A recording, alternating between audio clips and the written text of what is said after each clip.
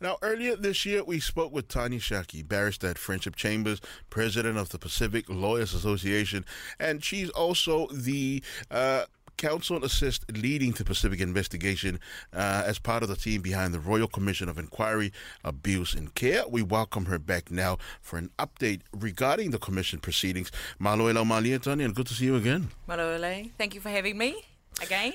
Yeah, well, hey, look, this is an issue like we spoke to in the first time that you came on board, bringing awareness with regards to the Royal Commission for our Pacific people who are victims who were involved, or trying to figure out whether they do qualify for whatever they can't remember that went on in their upbringing within Aotearoa. So this is a big thing for our community. Now, getting right into it now, for those that are not familiar, what is the Royal Commission of Inquiry, Abuse and Care, and why is it relevant to Pacific people here in Aotearoa?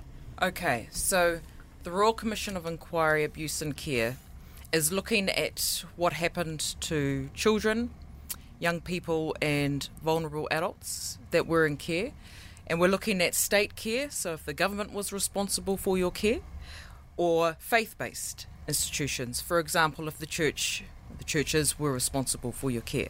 And this inquiry has come about because for many decades people have been calling for an independent inquiry into historical abuse and neglect. So the scope is 1950 to 1999, but we do have discretion to look outside those years. And the reason why there is a Pacific investigation is because there's an acknowledgement by the government when setting up this inquiry that a significant number of those removed from their families and placed in care were from Pacific communities. So because we were disproportionately represented in care, the inquiry will recognise this, right? And that's why it's so important for our people to be heard. And that's why there's a Pacific investigation set up to look at our people's experiences of abuse and care. Tell us about the inquiry and how it looks after Pacific survivors that are wanting to come forward. So that's the team that I'm part of, right? And as that name indicates, we are by Pacific, for Pacific. So within our team, we have a Pacific engagement team, right? They are advisors with backgrounds in health, disability, hard-to-reach communities, and experience in state care. We have Pacific lawyers like myself, Pacific investigators, as well as Pacific policy advisors. And I think it's also important to note, that one of the commissioners in this Royal Commission of Inquiry, that's Ali'i Muamua, Sandra Alofiwai, she is Pacific. We're all part of the largest inquiry of its kind ever seen in Aotearoa, and Pacific are visible. So that's important. We know that Pacific people are more likely to come forward if there are people who can relate to them in some way. And so we've got that system in place, and we're here to work with our people. Let me just pick up on that point, because I always thought that it's sort of a barrier when we see one of our own. Yeah. Because, she might know my uncle or my auntie, or, they might be connected, and the next thing you know, the whole wider community is going to find out about what went on with me. Yeah. But that seemed to be the opposite experience of the reason why Pacific is now part of the investigation, is that we're more prone to sort of share. That's right, and we understand that, and if our people come forward and they don't want to deal with Pacific people, that's absolutely fine, because you're right, there are those who would rather not. Also, it's a confidential process. These survivors can remain anonymous, so we're here to meet their needs. It's a survivor-led process. Whatever it is that they want is what they will get. Yeah. Now, the first Pacific survivor in the faith-based hearings will be giving evidence, we hear, on 30th of November. Can you tell us more about that? Yes, so next Monday, 30 November, a public hearing begins. That will focus on evidence from survivors of abuse in faith-based institutions such as the Catholic Church, the Anglican Church and the Salvation Army. We do have our first Pacific faith-based survivor giving evidence, and she has provided me with some information to share with your viewers on who she is and what she will be speaking about. So, Moiapulu Frances Tangaloa is a daughter of Samoa from the villages of Fusi Sefata and Lano Savai where her father, Vui Stephen Seo Niumata, comes from. Her mother, Angela, is Irish descent from Greymouth, the mainland. Frances's father, Vui Stephen Seo Niumata, was very involved in the Pacific community in the 70s with the Polynesian Panthers and helping our Pacific community with immigration issues through the era of the Dawn Raids. In the late 80s, he set up Pacific Motu Trust, the first Pacific work training and education provider. Frances is passionate about supporting people and organisations, particularly in the not-for-profit Christian sector. She has served Christian communities in full-time ministry for nearly 30 years, speaking into local ministry operations and global movements. She was Chief Operations Officer for Tandem Ministries in New Zealand and the South Pacific for many years, before taking on her current role as Chief of Staff for the VP Operations of Campus Crusade for Christ, which is a global ministry connecting people to Jesus Christ.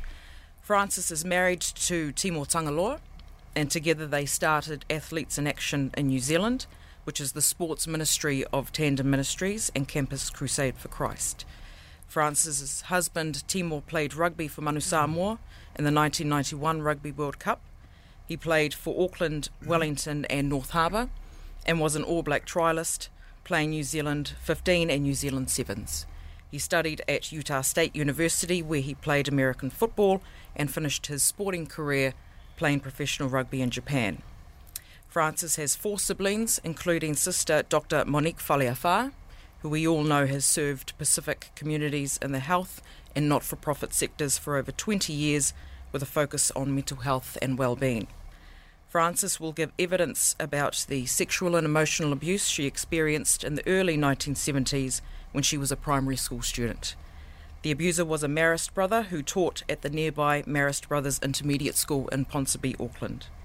As a survivor of Pacific descent, Frances will address cultural and other barriers she experienced in disclosing the abuse, how the abuse has affected her, and the redress process she has gone through to be heard.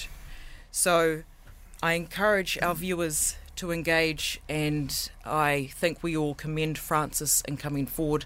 She will be giving evidence next Monday. Her husband will be next to her to provide support. She's the first witness of the day. Will begin at approximately 10 a.m. next Monday. A reminder to the viewers, this is a public hearing. So our community, it's open to them. If you are interested, come along to Level 2, 414 Kaiba Pass Road, Newmarket. The entrance is on Kingdon Street, Newmarket, so it's the bottom of Kaiba Pass Road. It will be live streamed on the Royal Commission website, but hopefully a link can be shared by PMN on any social media channels. But Frances has come forward to share her story for many reasons. And one of those, she tells me, is because she considers this in some ways to be her calling, and that she is speaking for those who cannot come forward or for many valid reasons will not come forward, as well as those who have passed on and their voices have not been heard. At the same time, she encourages our Pacific community to be involved, for any other Pacific survivors or witnesses to be involved. And you can contact our team if you have any questions, 0800 222 727, and ask to speak to a member of the Pacific team. Wow. Yeah. Wow. I mean, look, first of all, I just want to say thank you to Frances. Yes.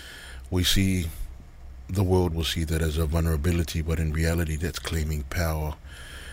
By speaking out, you're literally releasing whatever was done over you that you had no control of at that time, but have the ability and the power to do so now. So, Frances, if you're listening to this interview, you know, we speak live of the Father. You are totally free, and we keep talking about letting go of the things that you have no control over. For her, you can tell that it probably was a long-term process, but she has totally freed herself by giving that to Jesus, because when God is your light, everything that was a darkness according to the world is no more. That's right. So thank you for woman. that. Is powerful. And she has, as we know, it takes a village. Yes. She's got her family there to support her, and the Pacific community will also be there behind her as well. That is... So thank you. No, Thank her, and thank you for giving it to us this morning. Now, Tanya, we spoke earlier on when process first began.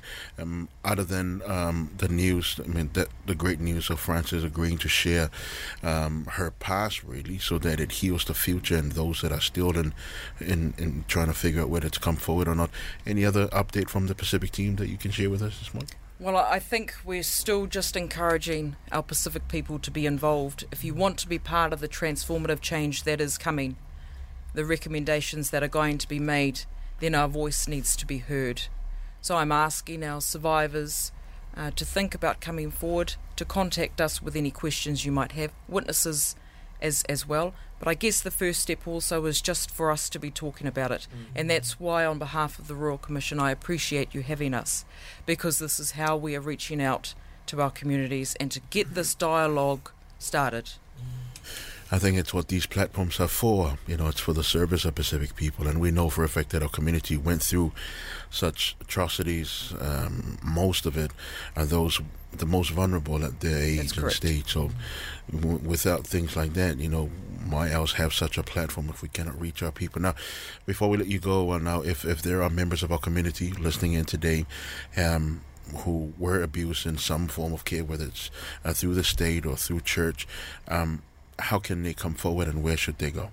Right, so please contact 0800 222 727. We now have Pacific people placed in different parts of the Royal Commission of Inquiry. If you want to speak to a Pacific person, please do so. We also have someone in the contact centre that you can talk to as well.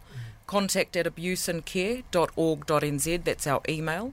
Again, reach out to us. We're more than happy to talk to our people, to answer any questions they might have. Well, thank you very much, Tanya, for your time this morning. It's not something to look forward to, but we do look forward to the progress for the sake of our community and having you on again. And God bless the works of you and your team and the Pacific team, and also more are doing on behalf of Pacific people in Aotearoa. So, o whātu māloa, and we'll see you again. Have a good day. Māloa, Pito.